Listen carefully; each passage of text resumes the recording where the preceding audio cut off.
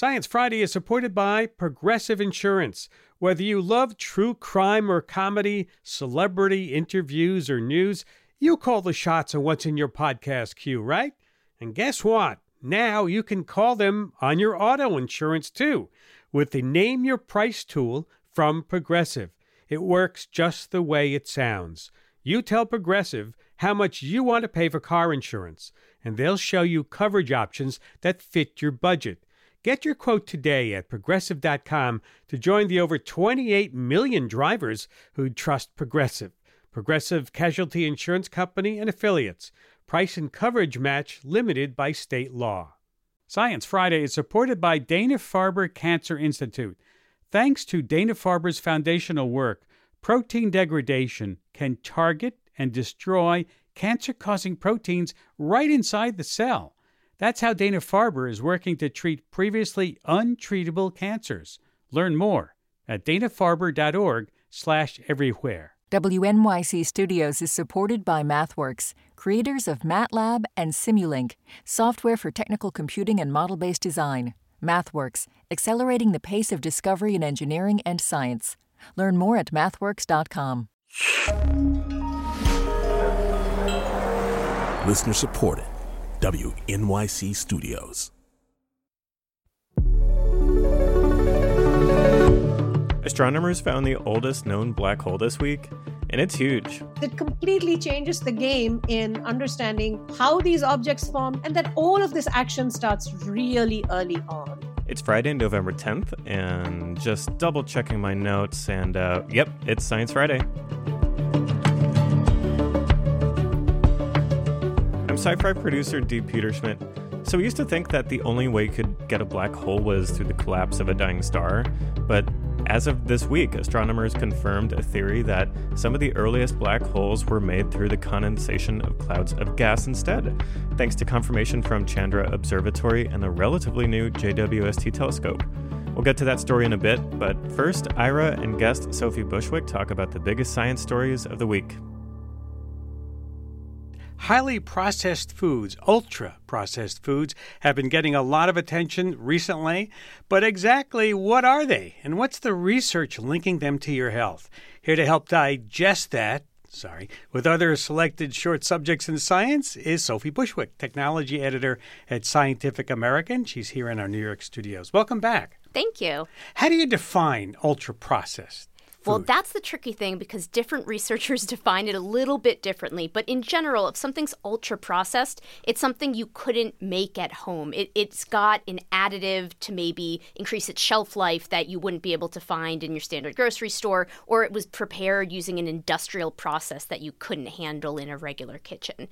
So a lot of foods are processed, but ultra-processed goes a step beyond that. Oh, so let's take us from the food to the ultra-processed, the steps that you get there. So if you have just like a raw ingredient, that's an unprocessed or a minimally processed food.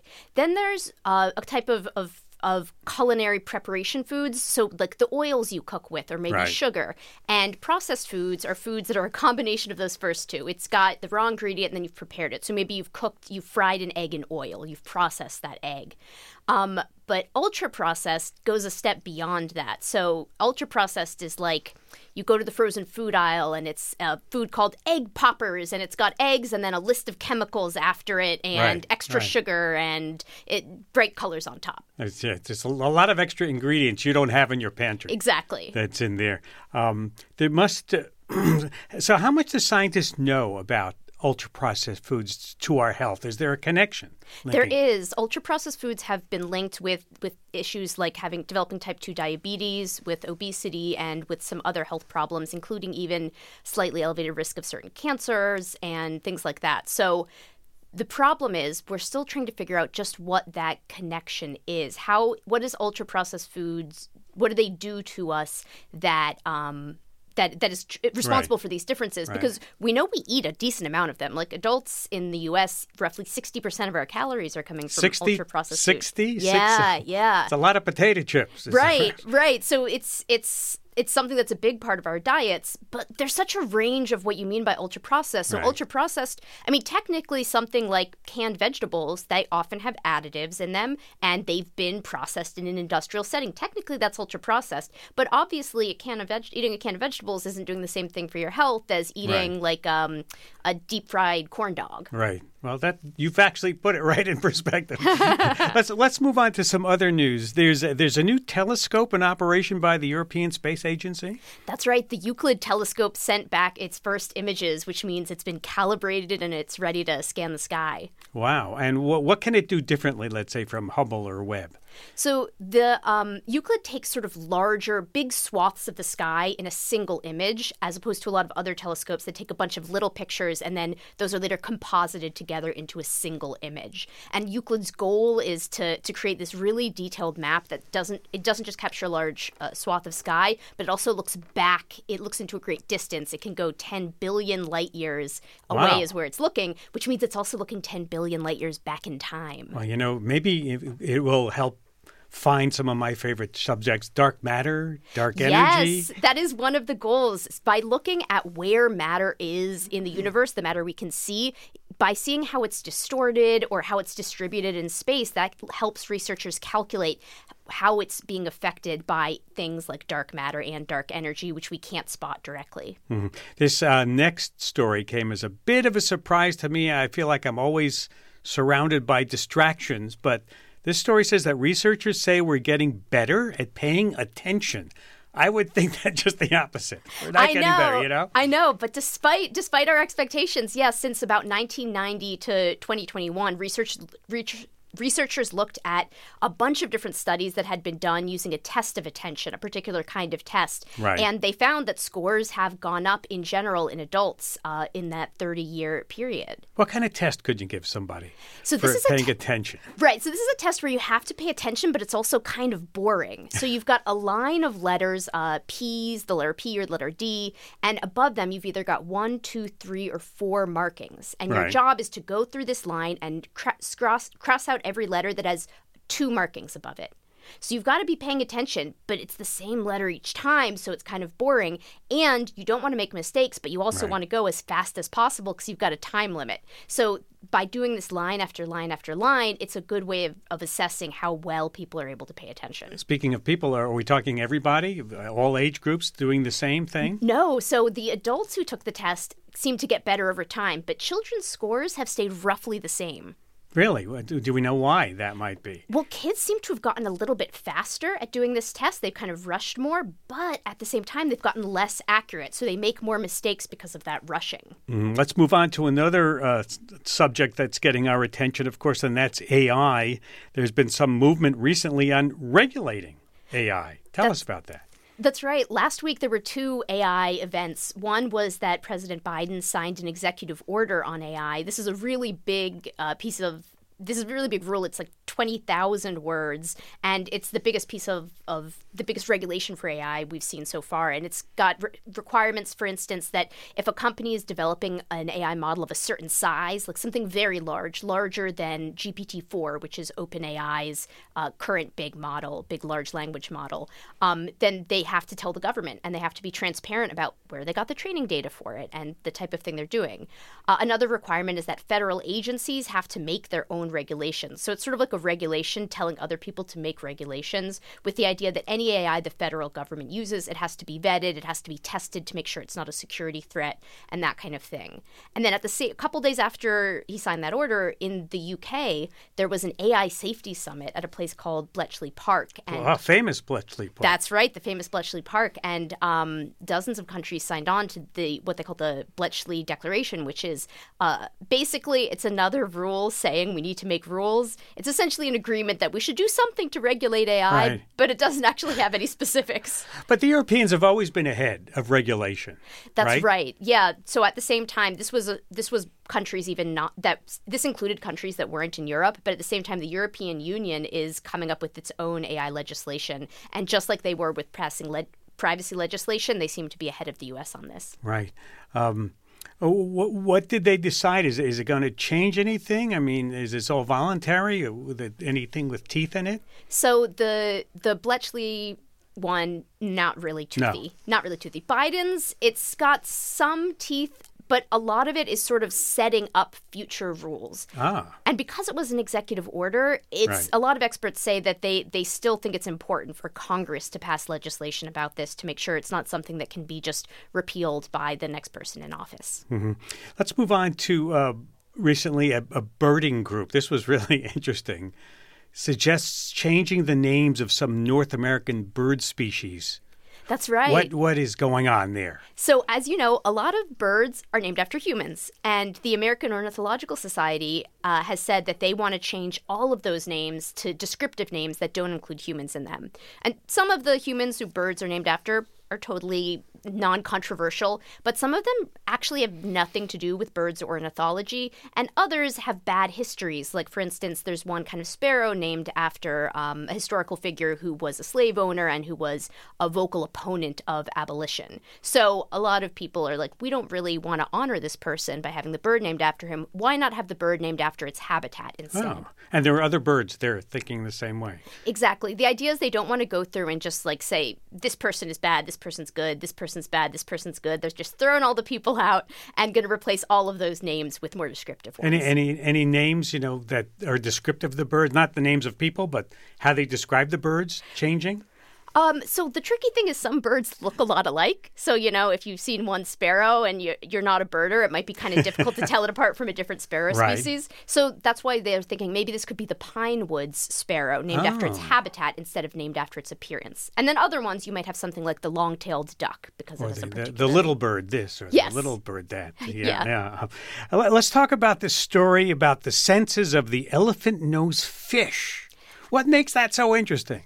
So the elephant-nosed fish has this really cool ability called electrolocation, and it essentially is emitting a weak electric field in pulses from an organ near its tail, and it has sensors all over its skin that can sense distortions in that field when objects move through it. So that lets it sort of detect what's nearby. But now researchers have found that would just let it detect things in 2D. In order to bring that picture into 3D, it does a little dance. So by moving around and doing this like shimmy back and forth in space, it changes how its skin receptors are angled, and it allows it to build a more accurate picture. Because it lives in water that's, cloudy water, so it... Exactly. It lives in this very murky habitat, so electrolocation lets it defy the poor visual input. Now, I understand there's a very importantly named body part in That's this right. fish. So the elephant-nosed fish's elephant nose is this protrusion that's actually growing out of its chin. It looks like an elephant trunk, and it is called a schnozenorgan. Schnozenorgan. And it's filled with these electrical receptors so it can wiggle it around, and it can use it to dig in the silt of the bottom of the river and try to find something good to eat. Wow.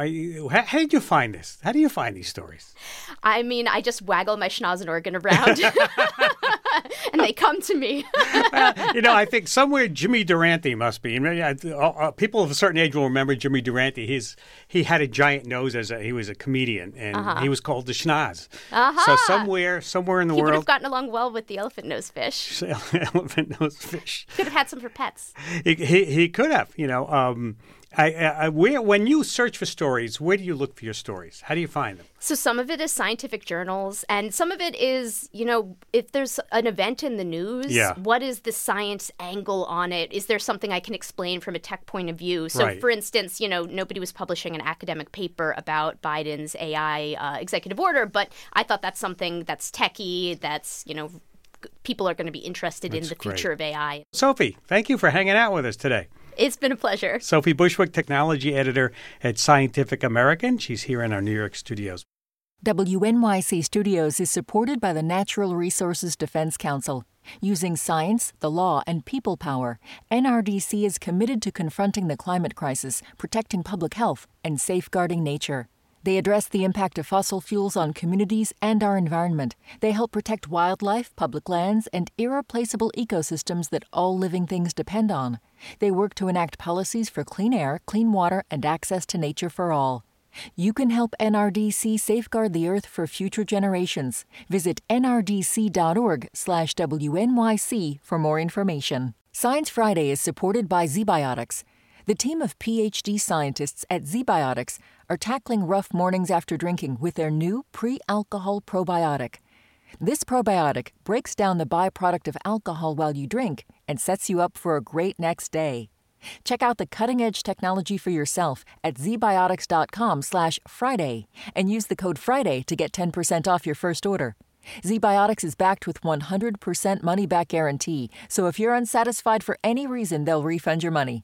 That's zbiotics.com/Friday and use the code Friday at checkout for 15% off. At Radiolab, we love nothing more than nerding out about science, neuroscience, chemistry. But we do also like to get into other kinds of stories. Stories about policing or Politics, country music, hockey, sex, of bugs.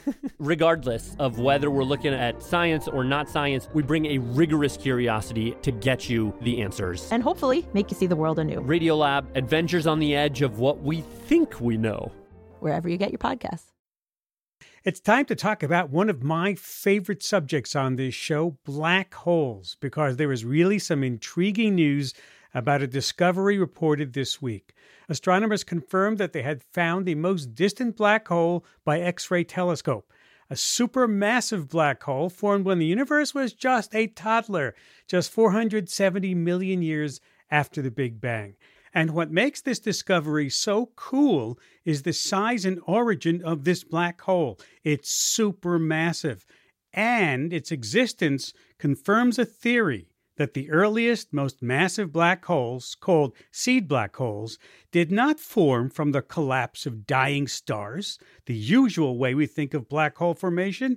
No, but through the condensation of clouds of gas. Wow, this is exciting. I want to find out more. So joining me is an astronomer who helped formulate and publicize this idea in 2017, and she's no stranger to our show, Dr. Priya Natarajan.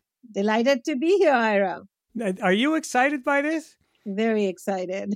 Because for me, it's things have come full circle. This has been an idea that, theoretically we proposed in 2005-06. It was considered a bit crazy and speculative, slowly kind of marched along, building up. And then we got to the stage of making concrete predictions in 2017, as you mentioned. Right. And then, bam, we find this object. Well, tell us what makes this discovery unique.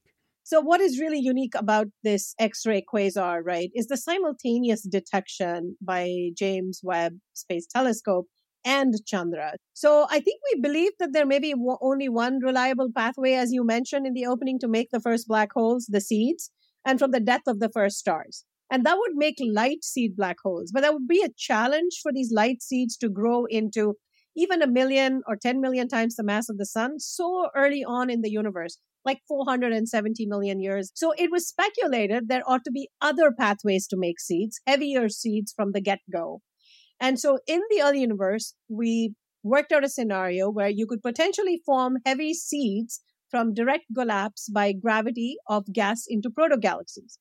And this object has a mass that is about 10 million times roughly the mass of our sun. And it's roughly 10 times more massive than the black hole at the center of the Milky Way. And what is special here is the relationship between the mass of this black hole and the stars in this galaxy UHZ1. In the Milky Way, for example, right, the stars vastly outweigh the black hole. Even though the black hole dominates the gravity right around the center of our galaxy, stars really kind of outweigh the black hole. And they outweigh by 4 orders of magnitude in the Milky Way. But for this outsized black hole galaxy, the stars are only roughly maybe 10 times more massive, roughly, than the black hole. And this is predicted if the original seed from which this black hole that we detect came from started life as a heavy seed, 10 to the 4 times the mass of the sun. Right. So how does this change how astronomers think about our early universe? Well, I think what it does, it shows us that there is more than one pathway to make the first black hole seeds. So, universe appears to be littered with black holes of all sizes and everywhere. Early universe, middle-aged universe, late universe. And so the fact that this is the first evidence that ratifies that one new additional channel to make black holes is really important. because it completely changes the game in understanding how these objects formed. And we know that they form in tandem somehow with the assembly of galaxies, and there are correlations in the properties of the black holes, and that all of this action starts really early on. So I think it's kind of resetting the clock on our expectations for when the first stars and the first black holes form. Well, Priya, I want to congratulate you and your fellow astronomers and astrophysicists for this exciting discovery. I can see you're a little more than just excited about this. Very excited. Yes.